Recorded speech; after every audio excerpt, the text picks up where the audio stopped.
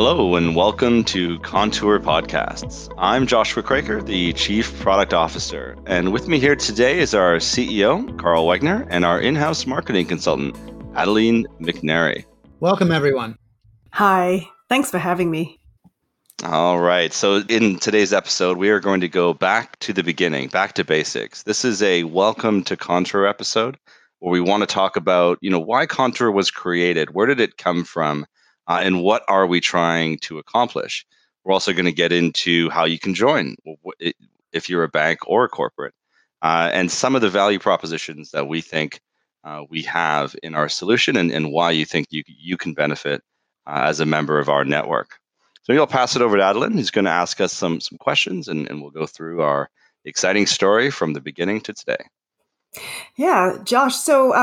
And Carl, for the benefit of those who are new to Contour, why don't you give us the little backstory on why it was formed and what you're setting out to do? Great. Thanks, Adeline. Well, our vision in Contour is really to create a better world for businesses and communities by making global trade accessible, digital, and secure. But that's where we are now. Let's go back to where we started from about 3 years ago. It was an R3 project. R3 is a enterprise blockchain system, and they do lots of projects with banks. And 8 banks, the heads of trade and blockchain of 8 banks came to R3 and said, we want to do a project on letters of credit, and how do we make them more efficient?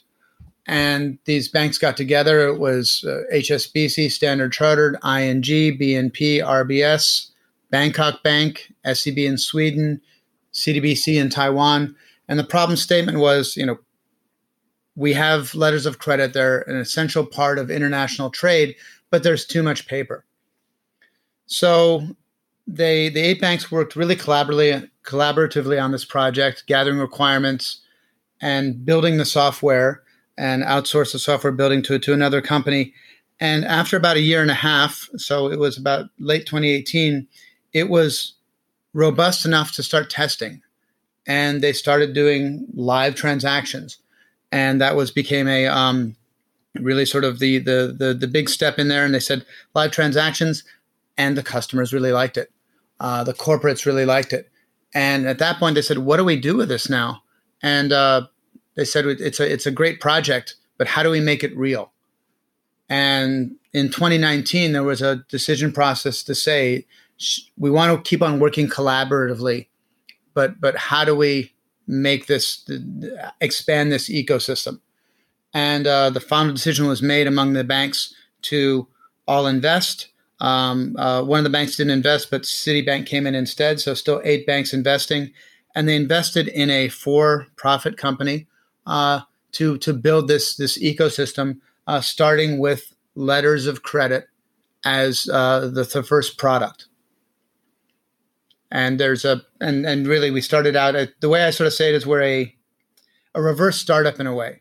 A startup, a technical fintech startup, starts out with an idea. You go get the funding, and then you build the software.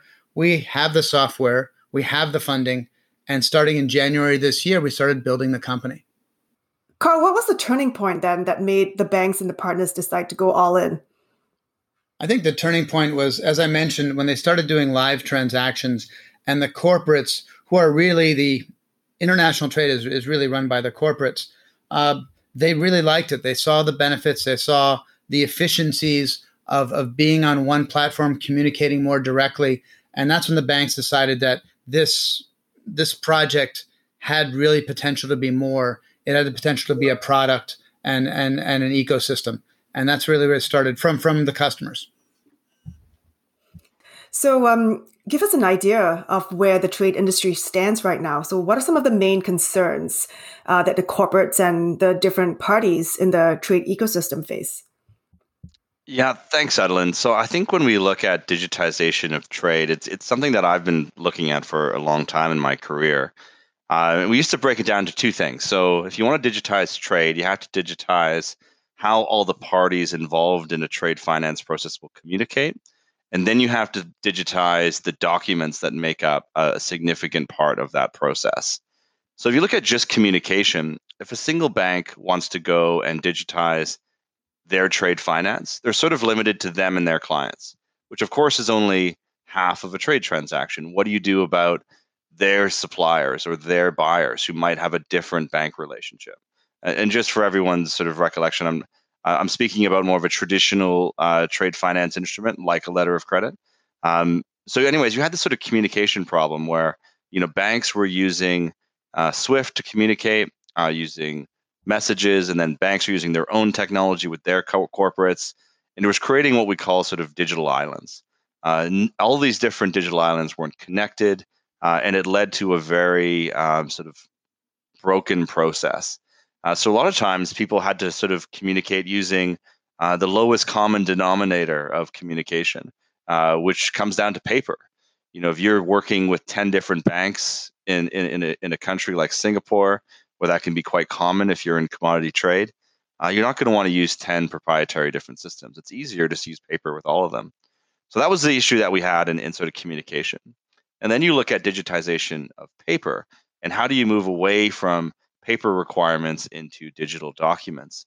And that was even a bigger problem because that was beyond just banks and corporates. Now you're speaking about, okay, where does the paper come from? The paper comes from government agencies who might create a certificate of origin. They might come from a shipping line who's creating a bill of lading. And while some of these documents can be digitized quite easily by having a copy document like a PDF, others, especially like a bill of lading, are really important documents because the paper is worth something. These are negotiable documents, they're documents of title. So digitizing them wasn't that easy. So that's sort of the sort of existing world of trade digitization. You have banks looking at it, you have bank-to-bank platforms, you have some of the shipping world that's looking at sort of electronic bill of lading solutions, but it's all really quite fragmented. And no one's really been able to sort of come together and build something that solves all of those problems. So how exactly is this done then? Tell us more about the technology that Contour is using to digitize all these manual processes and bring everything together. Yeah, so it's a great question again. So I think what we're looking at is bridging these digital islands by taking a new approach to how we build networks.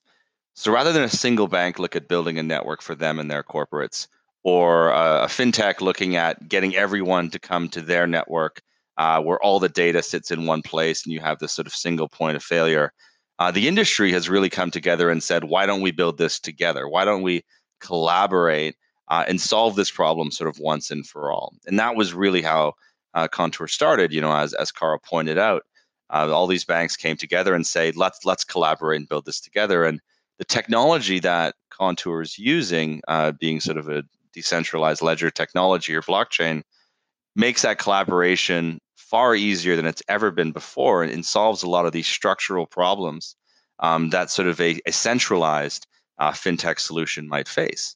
So what happens is in our technology, everyone hosts their own data. So that can be very important for a number of reasons. The first reason is simply, I don't want my competitors to have access to my data. You can speak all day about encryption standards and things like that, but a common truth is people are protective of their data, and then they definitely don't want to share it, especially with competitors. So with a decentralized system, everyone hosts their own. That also helps them in certain data regulations. Lots of countries say that data has to be hosted in a particular country, where a decentralized system really allows for that. And secondly, even though all the data is distributed, a DLT network like Contour acts as one network. So they're no longer these disparate islands. Everyone is connecting using the same technology, using the same application to solve these common problems on these common sort of business processes, such as a letter of credit. So that's really what Contour is. It's a network first. Now, on that network, we're going to launch applications that solve for business pain points. The first thing that we're going to launch is around letters of credit, because here we have this multi-participant process that involves both communication and the need for digital documentation. We've never had a network that would allow for that to be a workflow instead of just messaging. We've never had a network that included both banks and corporates. And this is exactly what Contour is going to do. and we're going to do it in a way that's going to be able to scale to meet the needs of a global market. Interesting. So tell us a little bit more about the secret ingredients that make Contour's technology stand out from other solutions available in the market. Yeah, so when we started looking at blockchain, there's a lot of different ways to build a blockchain network, and you have to look at what technology you're going to use, what is the product you're going to start with, what is your business and governance model, and what we've learned and what we've built Contour to be is the trusted network for global trade. So we thought a lot about who should own this network. These networks are owned by someone. There's proprietary information, there's intellectual property. Even though the data is not owned by the sort of network operator, there's still a responsibility for that network operator to keep the network up and to provide software that is safe and effective to use. So the fact that we're industry owned really allows people to trust in us. The fact that we can go through the IT security policies of some of these large global trade finance banks helps people sort of trust us. So we're not a fly-by-night company that's looking to come and make a quick buck. We're really in this for the long haul, and we have the support of some of the biggest names in the industry. So that's really a bit of a secret ingredient. The other thing that sort of ownership gets us and that sort of trust is we're allowed to sort of look at the longer term picture. We're not looking to be a niche solution focused on just one commodity or one corridor. Our mission and really what our investors and our banks are asking us to do is to solve this on a global scale. So that's really going to make us unique as well, and we believe that we have the ability to do that with our technology. The third thing is a bit of a technical reason. That's sort of our secret ingredient, which is the fact that we are using a DLT technology, which is R3 Corda, that is built for purpose. There's a lot of blockchains that are out there that people are trying to repurpose to meet these types of financial processes. But R3 really built Corda to meet the financial needs of a process like a letter of credit from the ground up. So it works really well, it scales really well, and that again will help people sort of trust in us to solve this problem on a global scale. So, Carl, why don't you tell our listeners why it's so important to create a new global standard for the industry? Well, I think the one key thing is you think about one of the last big global standards set up for trade finance. Well, paper and containerization, right? That was the last big global standard for trade finance. And I think we can do better than that now. You think about it now as individuals, we communicate ubiquitously on all sorts of platforms. And but in a corporate world, we have different systems. You have email, you have WhatsApp, you have all these, you have your bank systems. All these different systems are you have to touch base with and to communicate. And it's difficult. There's no one standard to talk about trade finance, to talk about a transaction from beginning to end, right? At the very beginning of the transaction, the buyer and seller are negotiating the deal. Then you have to bring a bank into it for a product like a letter of credit. So the buyer has to talk to the bank, the banks talk together, and of course the advising bank, the seller's bank, talks to them. And this information flows from one side to the other, back and forth. There's never been a way to build it on one system. And I think Josh said it right. It's not something that no one's wanted not to do, right? We keep on trying to use new technology. I remember when I started in trade finance as an import buyer, I think back to it, we used this very, very sophisticated technology called telex and fax, right? And that was great. But again, it was just a bilateral. It wasn't for a community. And blockchain distributed ledger allows an opportunity for a group of users to manage data on one platform. But it's communication on one platform, but they're managing their data individually. And if you have some of the challenges, the geopolitical challenges between countries right now, that data doesn't want to be stored in another country. You need other corporates. There's more competitive things now. You don't want your data sent in a central database because you're worried about hacking. So it's not really do we want it? It's how to do it. And I think the time is now with blockchain technology. And trade finance is a unique opportunity to take a standard, something like a letter of credit, and build a standard communication system from beginning to end. So then what will it take to move the whole industry forwards towards digitization? How far away are we from being fully digital? Well, I mean, it's a journey. Let's admit it at the very beginning. This is not everything's going to be digital tomorrow, right? Even though everyone wants it, it's a journey. And I think that the goal would be to have the whole transaction, everyone communicating computers to computers, on a single system with structured data. Structured data is something that's already formatted. You can do a lot more things with it. You can analyze it. You can do more AI and automated document checking, but that's structured data. At this point, we're looking at electronic data. If we can just get the data in electronically, and that means, for instance, a PDF is an electronic document. So let's move from paper to electronic. And that's the first piece. And even in Contour, we have the ability for hybrid presentation, sometimes where you happen to need a piece of paper, maybe because it's a certain customs official an area in some countries still needs paper.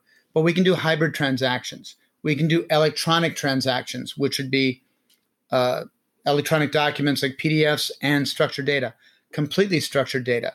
The goal would be everything is structured data. And then you can look at the veracity of the data by looking where it came from. And that's sort of the long-term view of something like blockchain or DLT is not only is the data all digital, but you can verify it from the very start of that creation of the data. But it's a journey. And I think that we have to take it piece by piece, and the ability to have one system to communicate and build an ecosystem is the first step. And we already see our customers trying the first transactions, maybe with a hybrid presentation, then going to electronic. And they're looking for integration in the future to have structured data. So we already see our customers going through that journey.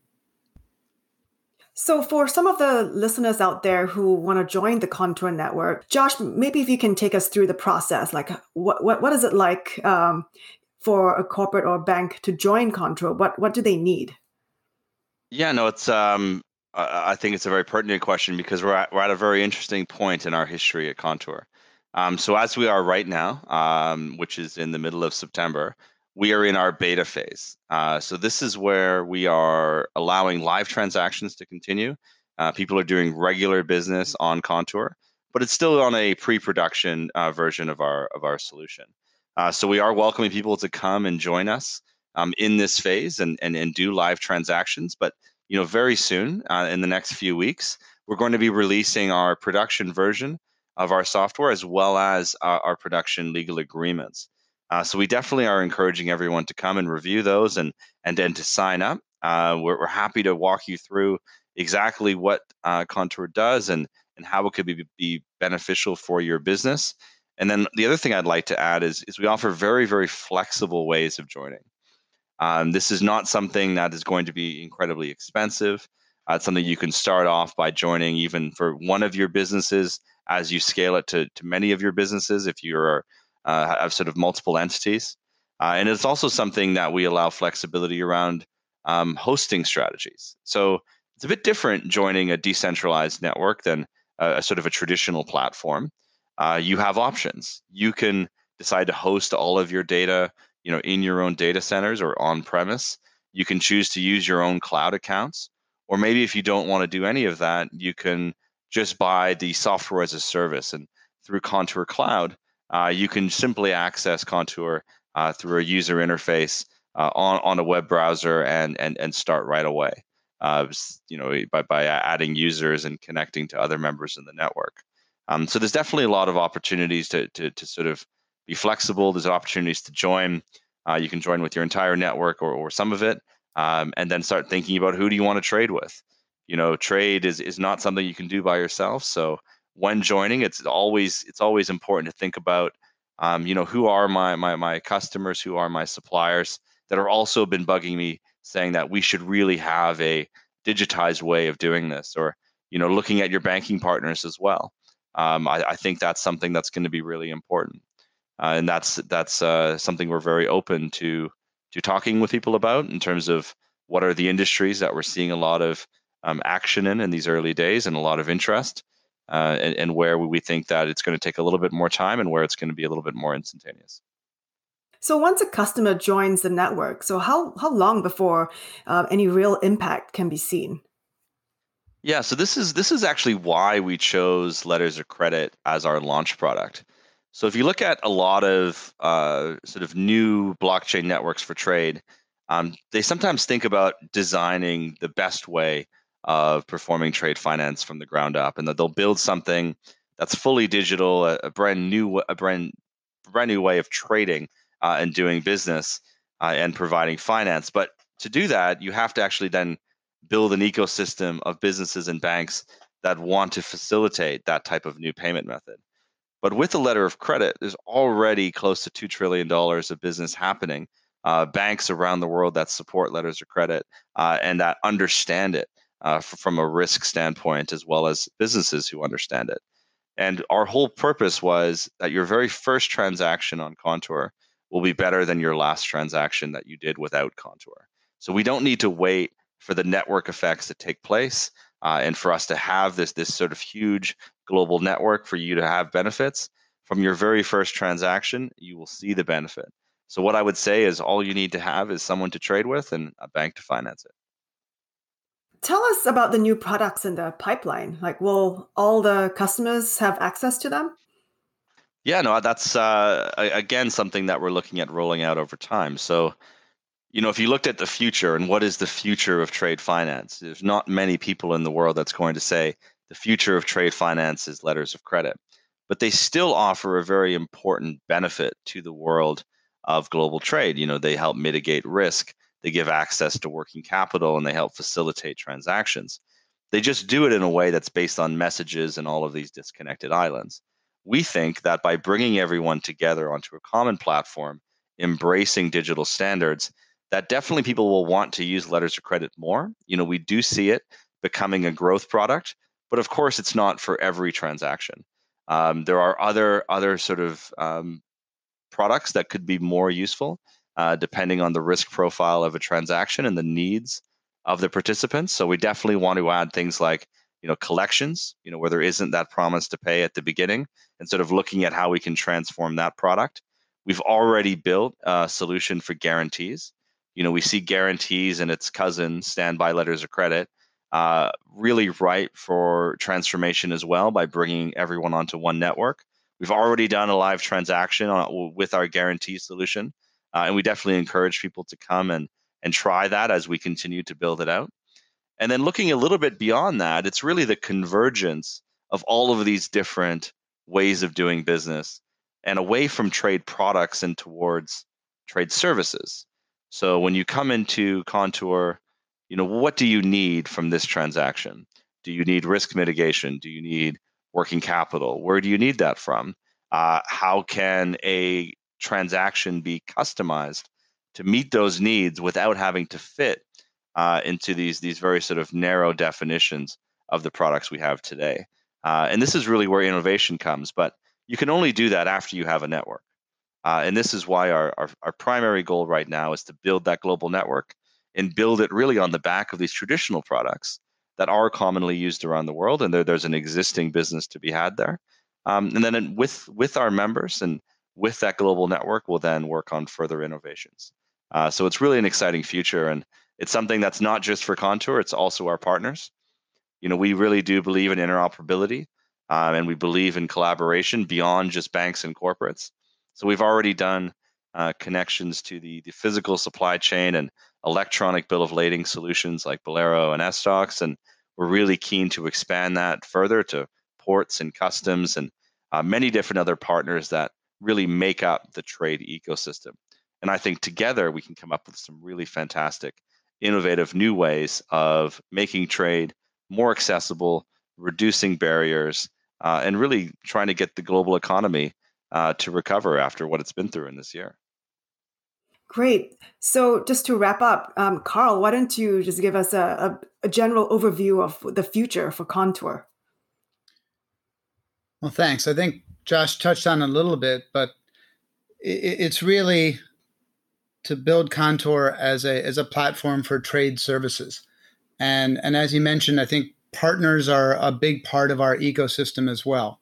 We're not going to be able to build everything. We want to work with partners that can either bring data in from the beginning of a transaction, the end of a transaction, related to an LC or other services. So it could be document checking, EBL, sanctions checking. There's a lot of information out there that's needed for a trade transaction. Trade is really difficult.